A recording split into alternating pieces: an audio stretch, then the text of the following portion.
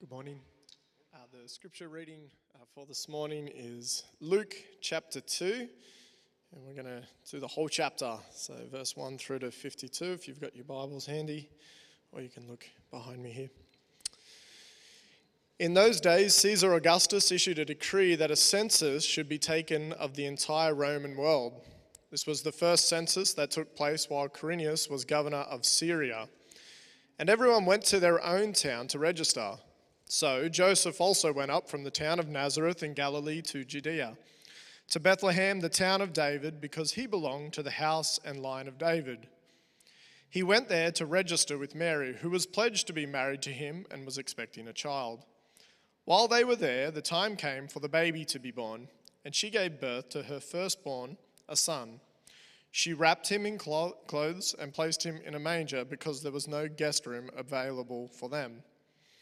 And there were shepherds living out in the fields nearby, keeping watch over their flocks at night. And an angel of the Lord appeared to them, and the glory of the Lord shone around them, and they were terrified. But the angel said to them, "Do not be afraid. I bring you good news that will cause great joy for all people. Today, in the town of David, a Savior has been born to you. He is the Messiah, the Lord. And this will be the sign to you. You'll find a baby wrapped in cloths and lying in a manger." Suddenly a great company of the heavenly hosts appeared with the angel, praising God and saying, "Glory to God in the highest heaven, and on earth peace to those on whom his favor rests." When the angels had left them and gone into heaven, the shepherds said to one another, "Let's go to Bethlehem and see this thing that has happened, which the Lord has told us about." So they hurried off and found Mary and Joseph and the baby who was lying in the manger. When they had seen him, they spread the word concerning what had been told them about this child, and all who heard it were amazed at what the shepherds said to them. But Mary treasured up all the things and pondered them in her heart.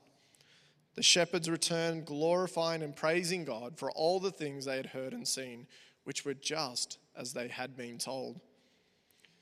On the 8th day, when it came time to circumcise the child, he was named Jesus, the name the angel had given him before he was conceived. When the time came for the purification rites required by the law of Moses, Joseph and Mary took him to Jerusalem to present him to the Lord. As it is written in the law of the Lord, every firstborn male is to be consecrated to the Lord, and to offer a sacrifice in keeping with what is said in the law of the Lord, a pair of doves or 2 young pigeons. Now there was a man in Jerusalem called Simeon, who was righteous and devout. He was waiting for the consolation of Israel, and the Holy Spirit was on him. It had been revealed to him by the Holy Spirit that he would not die before he had seen the Lord's Messiah. Moved by the Spirit, he went into the temple courts. When the parents brought in the child Jesus to do for him what the custom of the law required, Simeon took him into his arms and praised God. And he said, "Sovereign Lord, as you have promised, you may now dismiss your servant in peace. For my eyes have seen your salvation, which you have prepared in the sight of all nations, a light for the revelation to the Gentiles and the glory of your people, Israel." The child's father and mother marveled at what he had said about him. Then Simeon blessed them and said to Mary, his mother, "This child is destined to cause the falling and the rising of many in Israel, and to be a sign that will be spoken against, so that the thoughts of many hearts will be revealed, and a sword will pierce your own soul too." There was also a prophet, Anna, the daughter of Penuel, of the tribe of Asher, and she was very old. She had lived with her husband 70 years after her marriage, and then was a widow until she was 84. She never left the temple, but worshipped day and night, fasting and praying. Coming up to them at that very moment, she gave thanks to God and spoke about the child to all who were looking forward to the redemption of Jerusalem. When Joseph and Mary had done everything required by the law of the Lord, they returned to Galilee, to their own town of Nazareth. And the child grew and became strong. He was filled with wisdom, and the grace of God was on him. Every year, Jesus' parents went to Jerusalem for the festival of the Passover. When he was 12 years old, they went up to the festival according to the custom. After the festival was over, while his parents were returning home, The boy Jesus stayed behind in Jerusalem, but they were unaware of it. Thinking he was in their company, they traveled on for a day.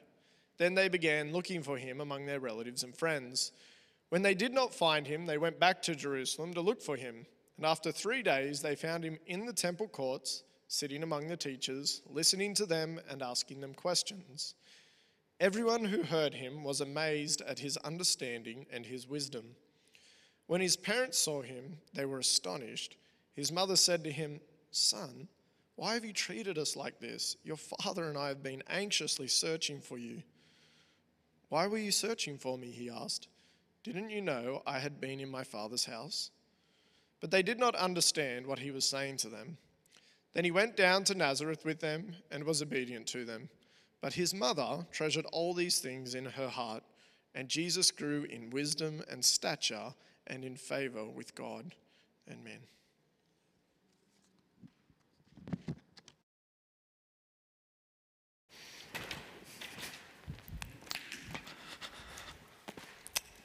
Thank you, Stephen.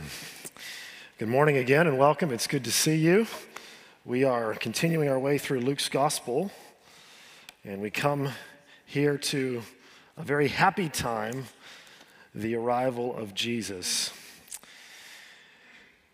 We're titled this message, Looking for Jesus, because we're going to see in this text 3 instances of people who go looking for Jesus. And in each instance, we're going to see what happens when they find him and how that might prompt us to respond in faith. The gospel, the good news that is told us is that because Jesus came, we can see God. The prophet Isaiah said that this child would be called Emmanuel, which means God with us. And so the arrival of this child would bring with him the ability for us to know God. The gospel means that all who seek salvation can find it in Jesus. All those who would seek it can find it in him. But the corollary is also true that we cannot see God if we don't find Jesus. And so this text before us this morning is driven forward by this question in the narrative of how do we find salvation in Jesus? It's people looking for Jesus. And it's a question that we're invited into in each instance. And I encourage you as we go through this story to consider being along with these people on the journey as they are searching for Christ and what it might mean and what the Spirit might be prompting you to do. But the big headline for this whole story is about the arrival of the Savior, the arrival of Emmanuel. There is an inscription in the British Museum that comes from about this time, and the inscription tells us that there was someone who was born who was the Son of God, and that his birth brought good news to the people, literally gospel news to the people. Now, if I asked you this morning, who was that about, you'd probably say the Sunday school answer, Jesus. But actually, the inscriptions that you'll find in the British Museum refer to Caesar Augustus. You see, he was the first Roman emperor to instigate the cult of emperor worship. He conceived of himself as a god. He talked about his reign as being gospel, good news for the people.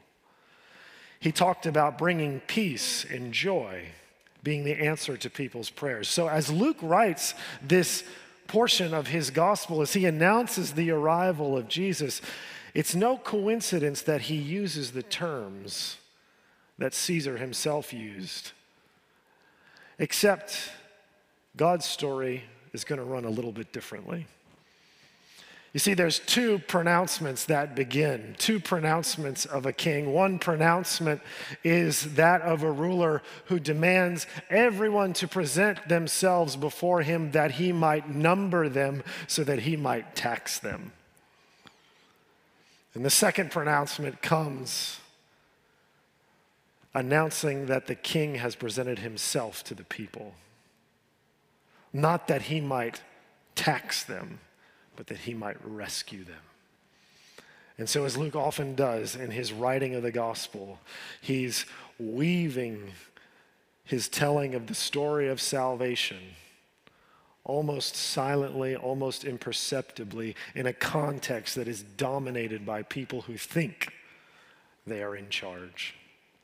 But the good news, brothers and sisters, is that because Jesus came, we can see God, we can know him, which is not something we should take for granted.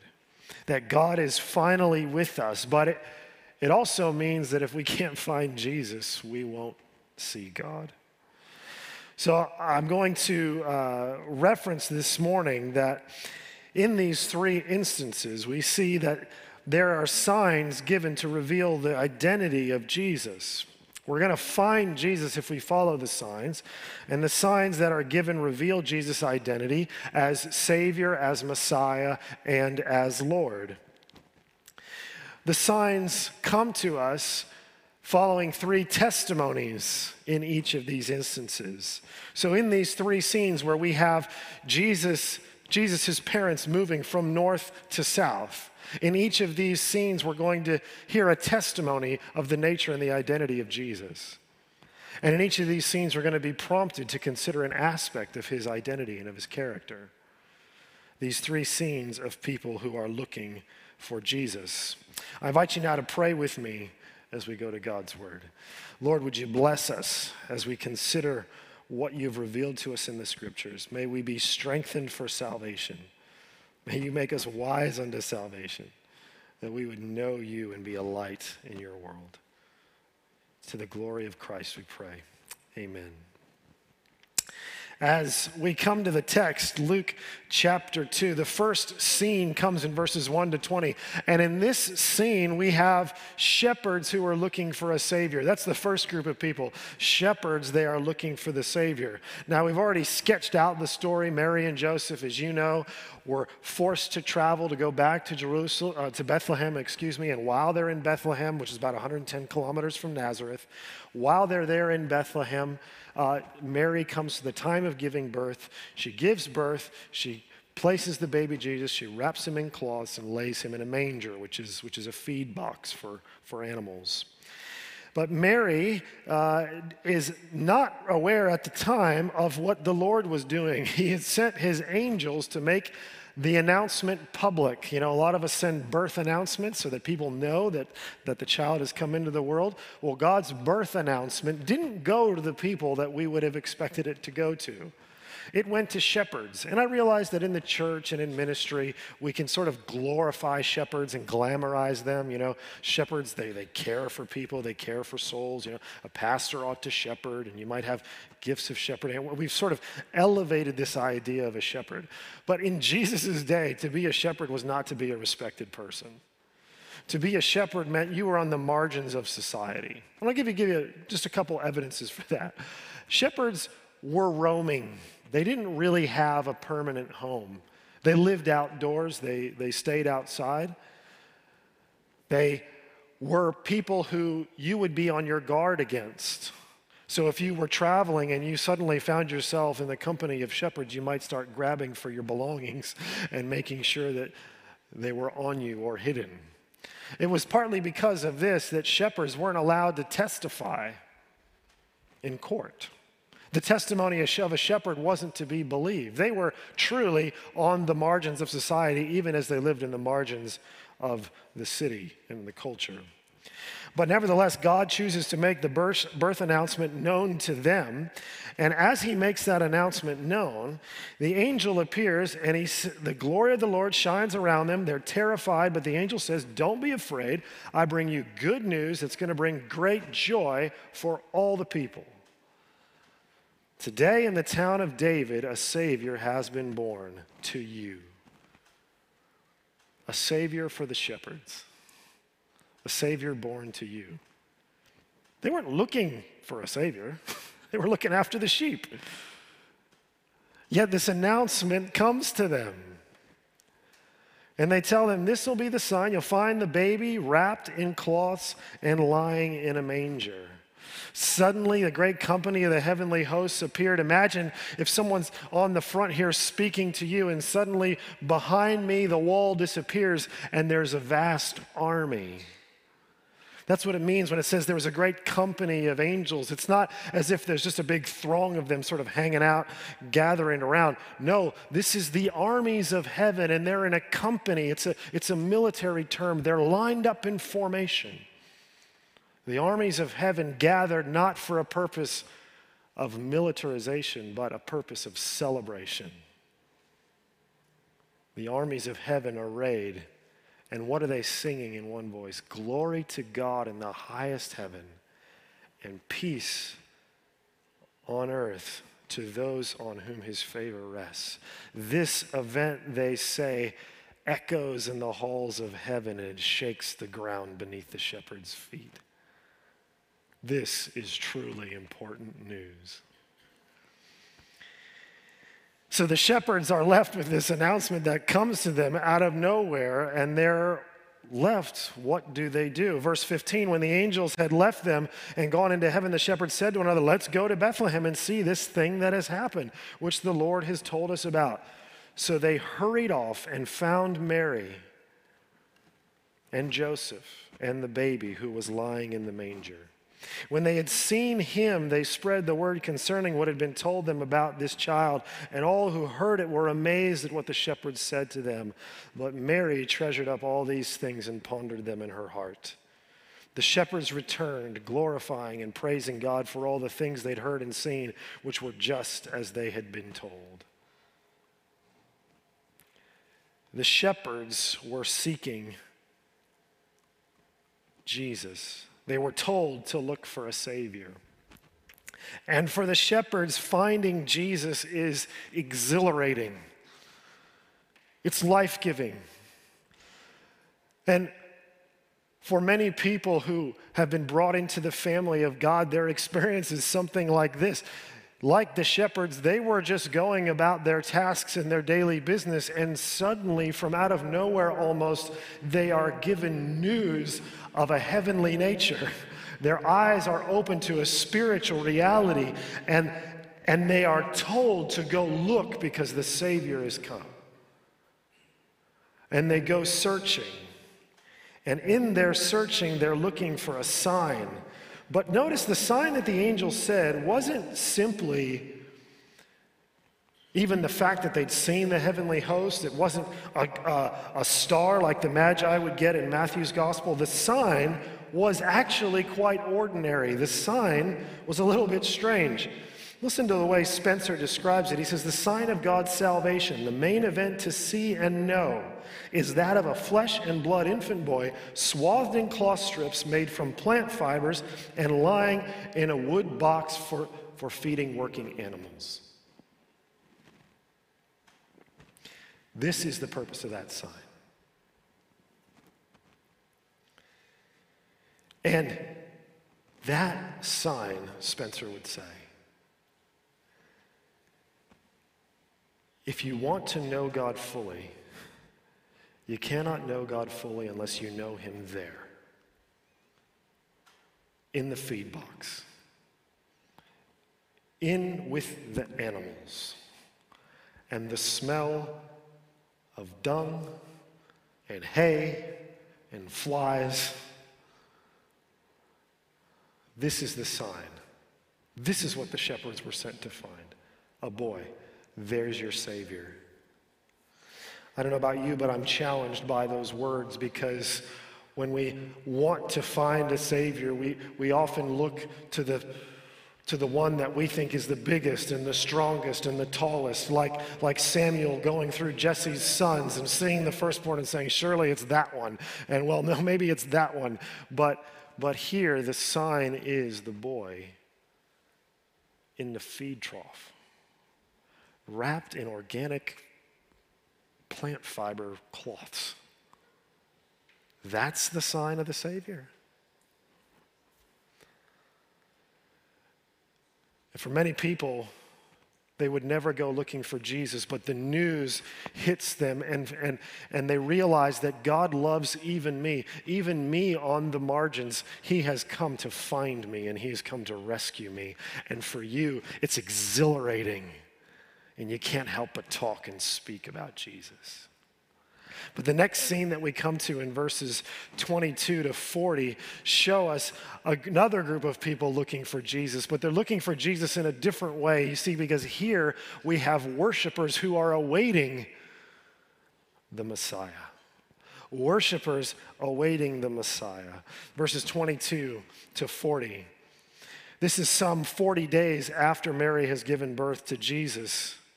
The law required that she was to be purified. And the law also required that they were to present Jesus to the Lord.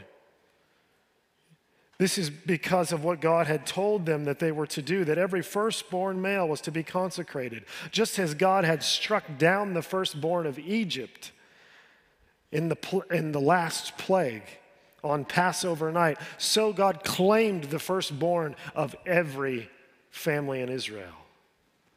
The firstborn male of every man and every beast belong to God. And so Jesus is presented, he's consecrated, he's set apart for the Lord at the temple. So Mary and Joseph come down, and Luke records a little bit about their circumstance, and we see that they offer a pair of doves and 2 young pigeons, which was the least expensive offering that they could give.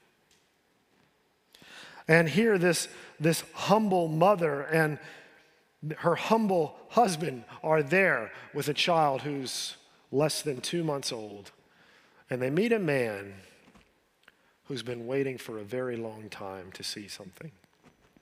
You see, this man, Simeon, he's given no title. We don't know that he's a priest. He's not told that he's a scribe or a teacher of the law or anything. All we know about Simeon is that he was a devout man. He was a righteous man. And that he was waiting for the consolation of Israel. You see, whereas the shepherds just suddenly got hit from out of nowhere with this lightning bolt of news that the Savior had come, Simeon had been waiting a long, long time, hanging on to the promises of God, waiting for the consolation of Israel. And Simeon, in his waiting, he is worshiping. If you want to be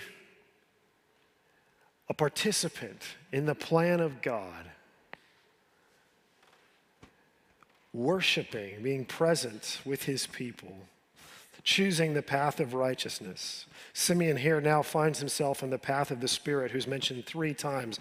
We see that the Spirit was on him, on this man, Simeon. And then verse 26, we see that it had been revealed to Simeon by the Spirit that he would not die before he'd seen the Lord's Messiah. If you would have said, their Messiah is in this temple right now, and you would have surveyed everybody who was there, I wonder how many people would have picked the baby. There was a big group of people looking for the Messiah. And you could imagine the hopes that they had.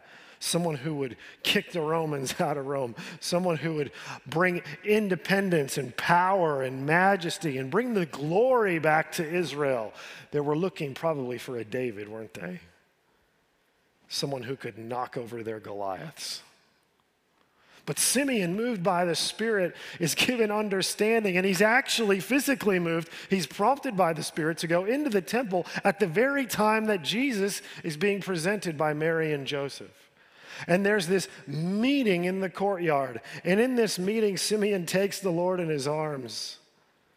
And he praises God, saying, Sovereign Lord, verse 29, as you have promised, you may now dismiss your servant in peace. You see, this is what a worshiper wants. A worshiper doesn't need to know the whole picture. A worshiper doesn't need to know every single detail. The worshiper of God just wants to know the assurance that God's plans are going to come to fruition. And Simeon, even though he's not going to see this child grow up and he's not going to witness the miracles that Jesus is going to do, even though he's not going to see him hanging on the cross, or even though he's not going to hear testimony to his resurrection from the dead, this man Simeon says, I have seen your salvation and you can now send me away in peace. God, I know you've got it. It's the heart of a worshiper. You may now dismiss your servant in peace, for my eyes have seen your salvation, which you have prepared in the sight of all nations, a light for revelation to the Gentiles and the glory for your people Israel. Think about this for a moment. Here is a devout Jewish man standing in the Jewish temple, holding the Jewish Messiah, and he is given utterance of the Spirit of God to pronounce that this is not just the Messiah who will deliver Israel, but this is the light of revelation for everyone, including the Gentiles. His view is expanded.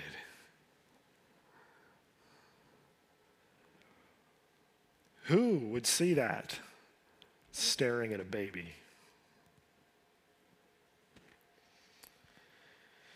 God prepares his people. You see, someone like that had to have been waiting, had to have been hoping, had to have been searching, had to have been resting and trusting in God.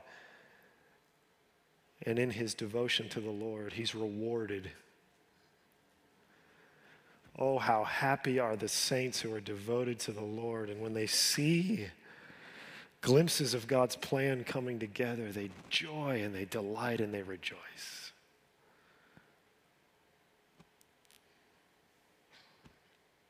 I don't know how long it took the shepherds to find Jesus, presumably not too long. It took Simeon a long time to see Jesus, but he waited patiently. And here we have another worshiper, Anna, who is a prophet of the tribe of Penuel. And Anna was so regular in the temple, she was practically part of the furniture. If you showed up in the temple, you just say, oh, that's Anna. Oh, that's where she sits. That's what she does. And here is Anna, and she had been there. Notice, after her husband dies, she becomes a widow. And in her devotion, she doesn't see herself as somehow now second class or useless. She devotes the entirety of her being to fasting and praying and worshiping the Lord. And she, verse 38, comes up to them at the very same time, and she too joins and gives thanks to God and spoke about the child to all who were looking forward to the redemption of Israel. And here's a woman testifying about the Redeemer of Israel, the one who would bring them back, standing next to a man who has just testified about the glory of Israel and the light to the Gentiles. And here they are, staring at this infant boy, speaking of the marvelous, glorious plan of God. Do they seem happy to you? They seem full of joy to me. You know, oftentimes we think of devoting ourselves to God as boring or as something that's going to leave us empty or something that's going to cause us to miss out on the things that the world has to offer. And here's a woman who lost her husband very early in life and spent the rest of her life worshiping God. Does she seem sad to you? She's rejoicing and she's celebrating. So in the first scene that Luke gives us, we have a supernatural testimony from heavenly beings who dwell in the presence of God. They testify to the identity of this boy as the Savior. And here we have in the temple, we have two image bearers of God, a man and a woman, representative giving testimony as what was required, two witnesses under the law, human testimony to the identity of this son, that this child is not just the Savior, he is the Messiah, he's the long-awaited one. And for these worshipers, finding Jesus is comforting. It's comforting. Because in Jesus, the plan of God comes together. And they see it all fleshed out. But there's a sign that's given by Simeon, and he says that this child is going to be a sign. He's been appointed to be a sign that will be spoken against. The first sign in this passage showed where to find Jesus, how they would know they were at the right place. This sign speaks of the purpose of Jesus and what he's going to do. And Simeon says that he will be a controversial sign. But Simeon is not simply predicting Jesus' career. He is speaking to the nature and purpose of his ministry and his work, because he said that in speaking against this sign, there will be a revealing of the hearts of men and women. So that you can funnel the entirety of humanity's relationship with God into one simple question: who is Jesus to you? Because in the identification of Jesus Christ, the human heart is unveiled. It's brought into the light. Simeon looks at Jesus and he says, here is the one who's going to cut through religiosity and through ritual, through experience, through tradition, through custom. He's going to cut through all of that, and he is going to reveal those who worship God in spirit and in truth. But this sign will not be universally accepted. And as if to focus acutely on someone who will live this out, he says to Mary, and a sword will pierce your soul too. Mary, in Luke's gospel, will have to walk the journey of faith that Theophilus is being asked to walk, to consider who is this Jesus and to understand how he fits in God's plan. So we have the testimony of the angels that the Savior has come. We have the testimony of the two human witnesses in the temple, Simeon and Anna, that the Messiah has arrived. And we come to the third scene, and here we have a third testimony. But whereas the shepherds were looking for a Savior, and Simeon and Anna, the worshipers, were looking for the Messiah, here we have parents who are looking for their lost child.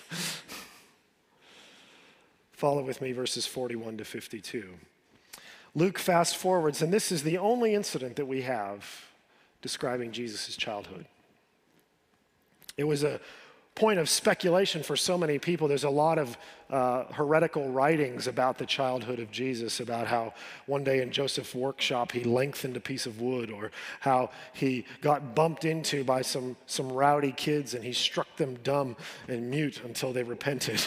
And all sorts of folklore developed around Jesus' childhood. But in the Gospels, this is the only account we have. And I suggest if you focus carefully, it's the only one you need.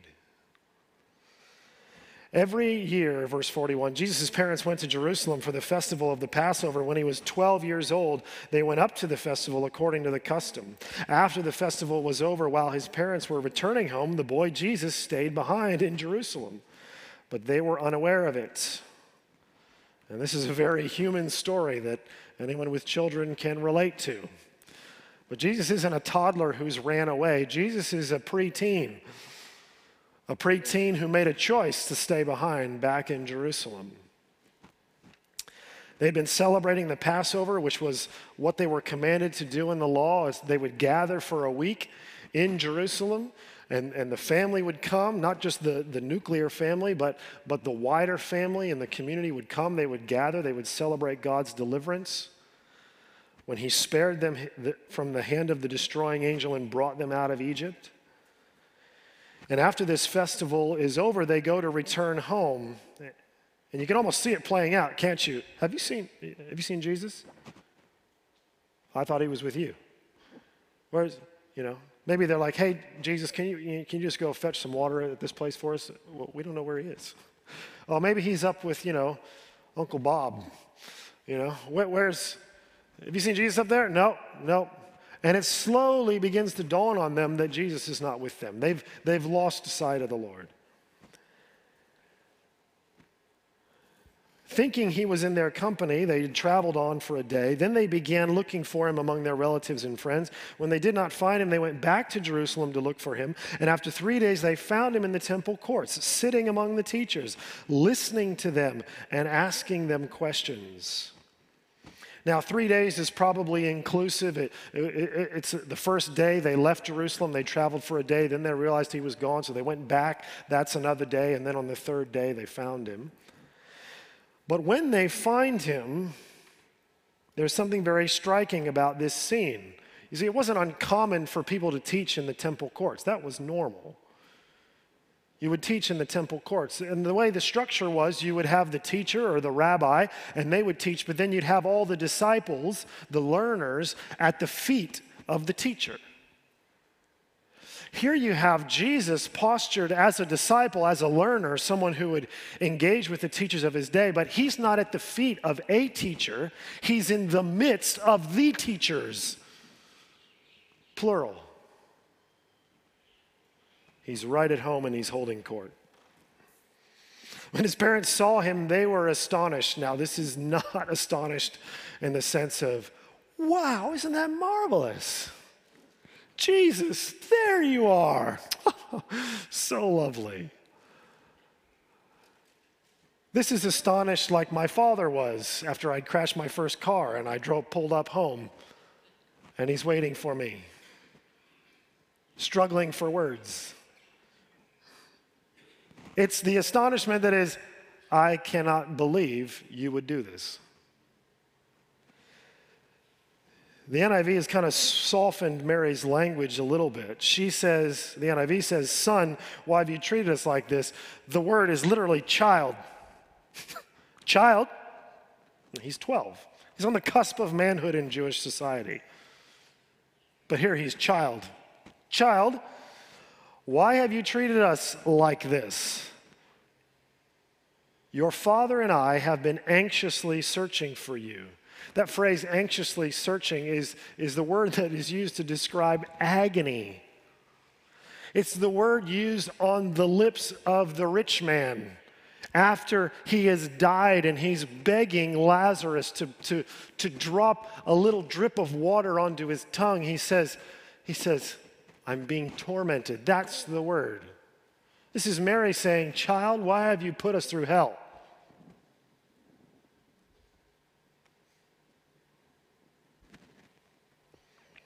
Have you ever said that to your child?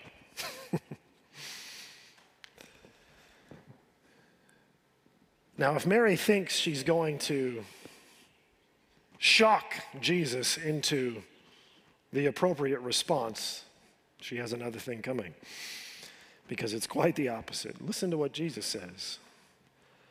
Why were you searching for me? And here, the focus is not on why would you want me to be with you? That's not the issue. Jesus is saying, why are you looking for me? As if to say, where would you think I would be? Why are you searching for me? What's the big hunt for? Why are you going around uncovering every stone? As if Jesus is saying, you should know I would be here. And that's in effect what he says. Didn't you know that I had to be in my Father's house? A little bit of an overtranslation. Jesus literally just says, didn't you know I had to be about my Father's things? Or as the King James would say, didn't you know I had to be about my Father's business? Now we look at this and say, oh, wow, so wise, Jesus. He's on another level. But I want you to put yourself back in that scene. Here's Joseph. Here's Mary. There's Jesus. Mary's saying, your father and I are really anxious looking for you. And then Jesus says, didn't you know I had to be here about my Father's things? Imagine Joseph going like, oh my goodness. Huh? This kid. But here you have, brothers and sisters, the third and final testimony. You see, this isn't a testimony from angels. This isn't a testimony from humans. This is a testimony from the incarnate Word himself. And it's no coincidence that these are the first words spoken by Jesus in the gospel. And they will echo the last words spoken by Jesus in the Gospel of Luke about his constraint to the Father in heaven, to God his Father. You see, here, finding Jesus isn't exhilarating. It isn't comforting. Here, if you're Mary and Joseph, finding Jesus is frustrating. And how often has this been true of us? We're going about our way. We're well acquainted with Jesus. We're participating in the rituals and we're participating in the customs. But somehow we've lost sight of the Lord. And you're looking for him. And you've lost touch with Christ. You know you're saved, you know you're sealed, but you cannot seem to find him.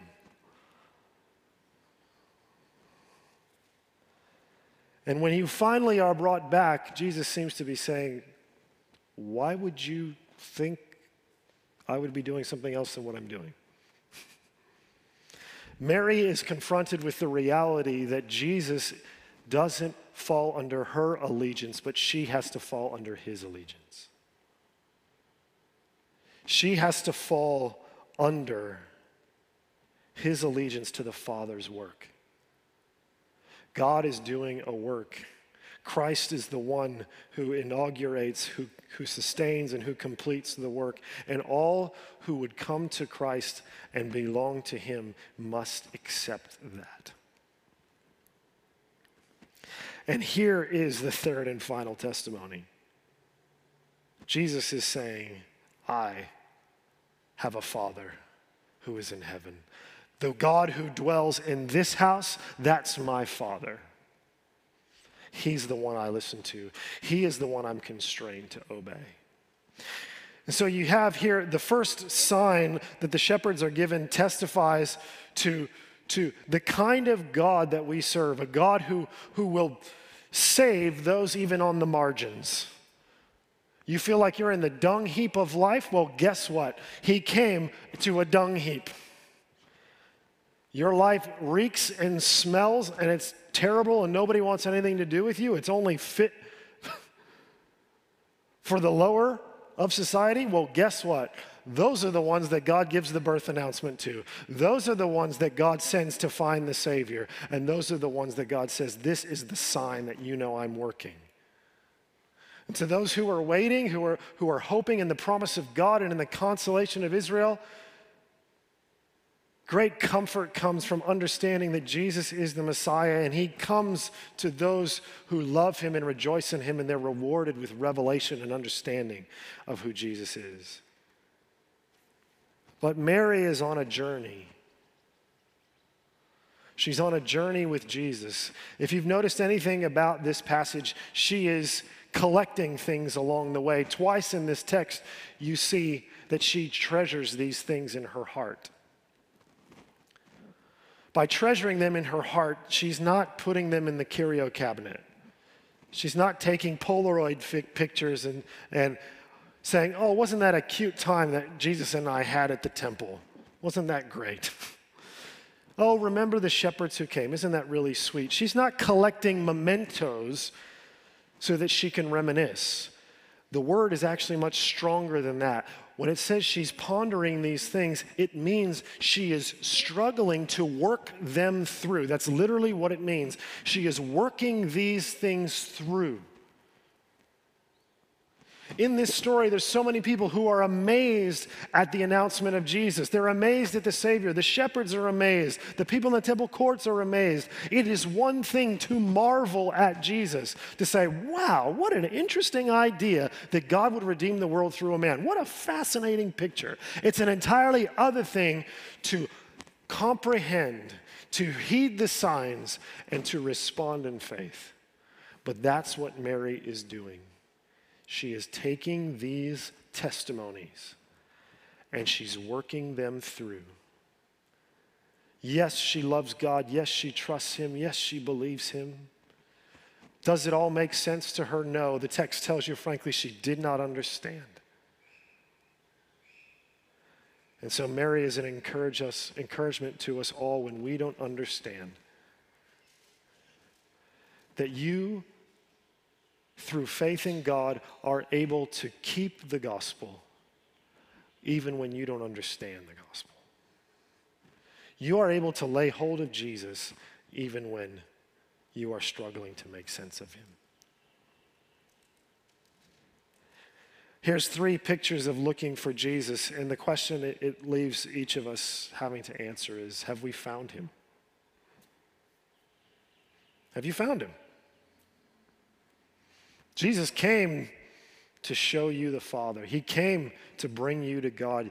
You cannot see God unless you come to Jesus, unless you find him first. And if you found him, how have you responded?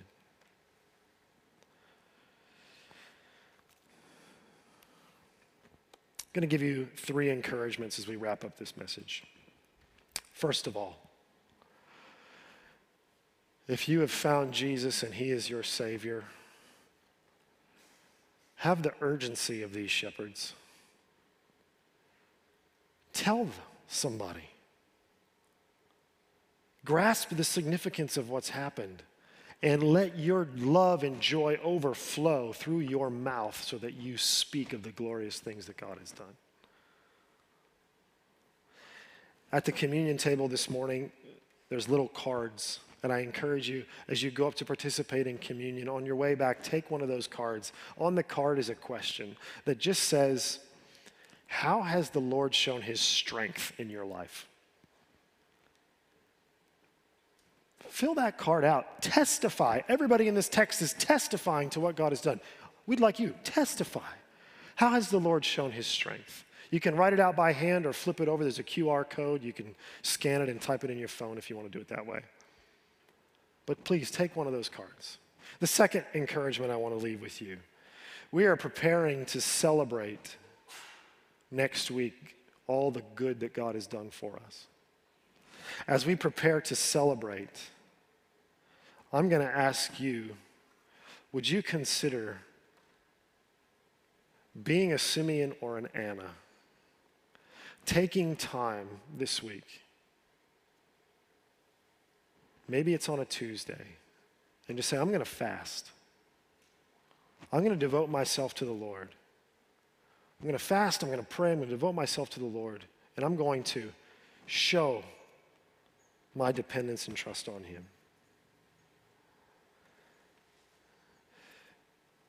The third and final encouragement is simply what Jesus left for us. He was about his Father's business. And I just encourage you, if you know that there is business God has for you to do, would you be about it? Let's pray. Father, would you encourage us this week as we seek to walk with you? Thank you for Jesus who loves us. Encourage and strengthen us, we pray. Amen. We're going to come to a time of communion right now, which interestingly enough is also a sign. This is a sign of remembrance, a sign to recall how our salvation was won. It wasn't won through horses and chariots and in a great big battle. It was won through surrender and sacrifice. Jesus, in dying on the cross, freed us from our sin.